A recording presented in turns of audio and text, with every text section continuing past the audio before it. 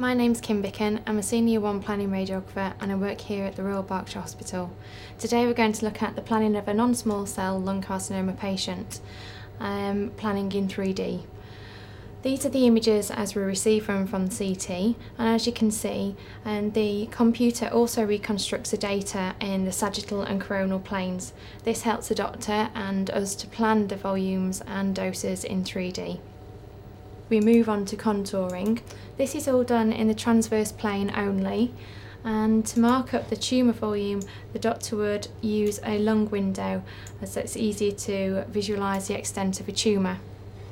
First of all, he would review the position of a tumour and mark up a GTV, a gross tumour volume. This is what has been defined in green. From here, the doctor then needs to apply a margin of subclinical tissue to produce the CTV, the clinical target volume. This is the volume marked in red. Margins are applied to the GTV in the superior, inferior, anterior, posterior, left and right planes. From here, the doctor needs to apply another margin to produce a PTV, which is a planning target volume.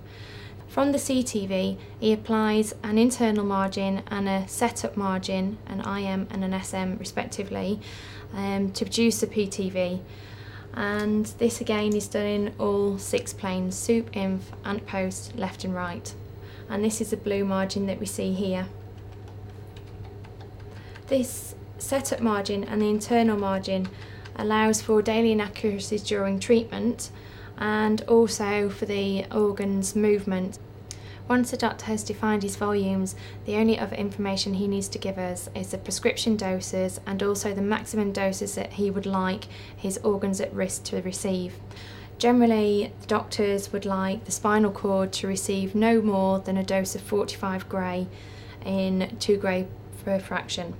Also the lungs, the doctors would not like the doses to be above 35% receiving 20 gray in 2 gray per fraction.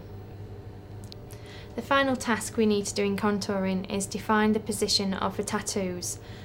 These are defined by the position of these 3 markers that the radiographers attached fiducial markers to at the time of CT scanning. We apply a vertical line through the anterior tattoo and a line between the other tattoos so we can determine the position of those at the time of scanning and relate that to treatment. From here on, we now go into treatment planning.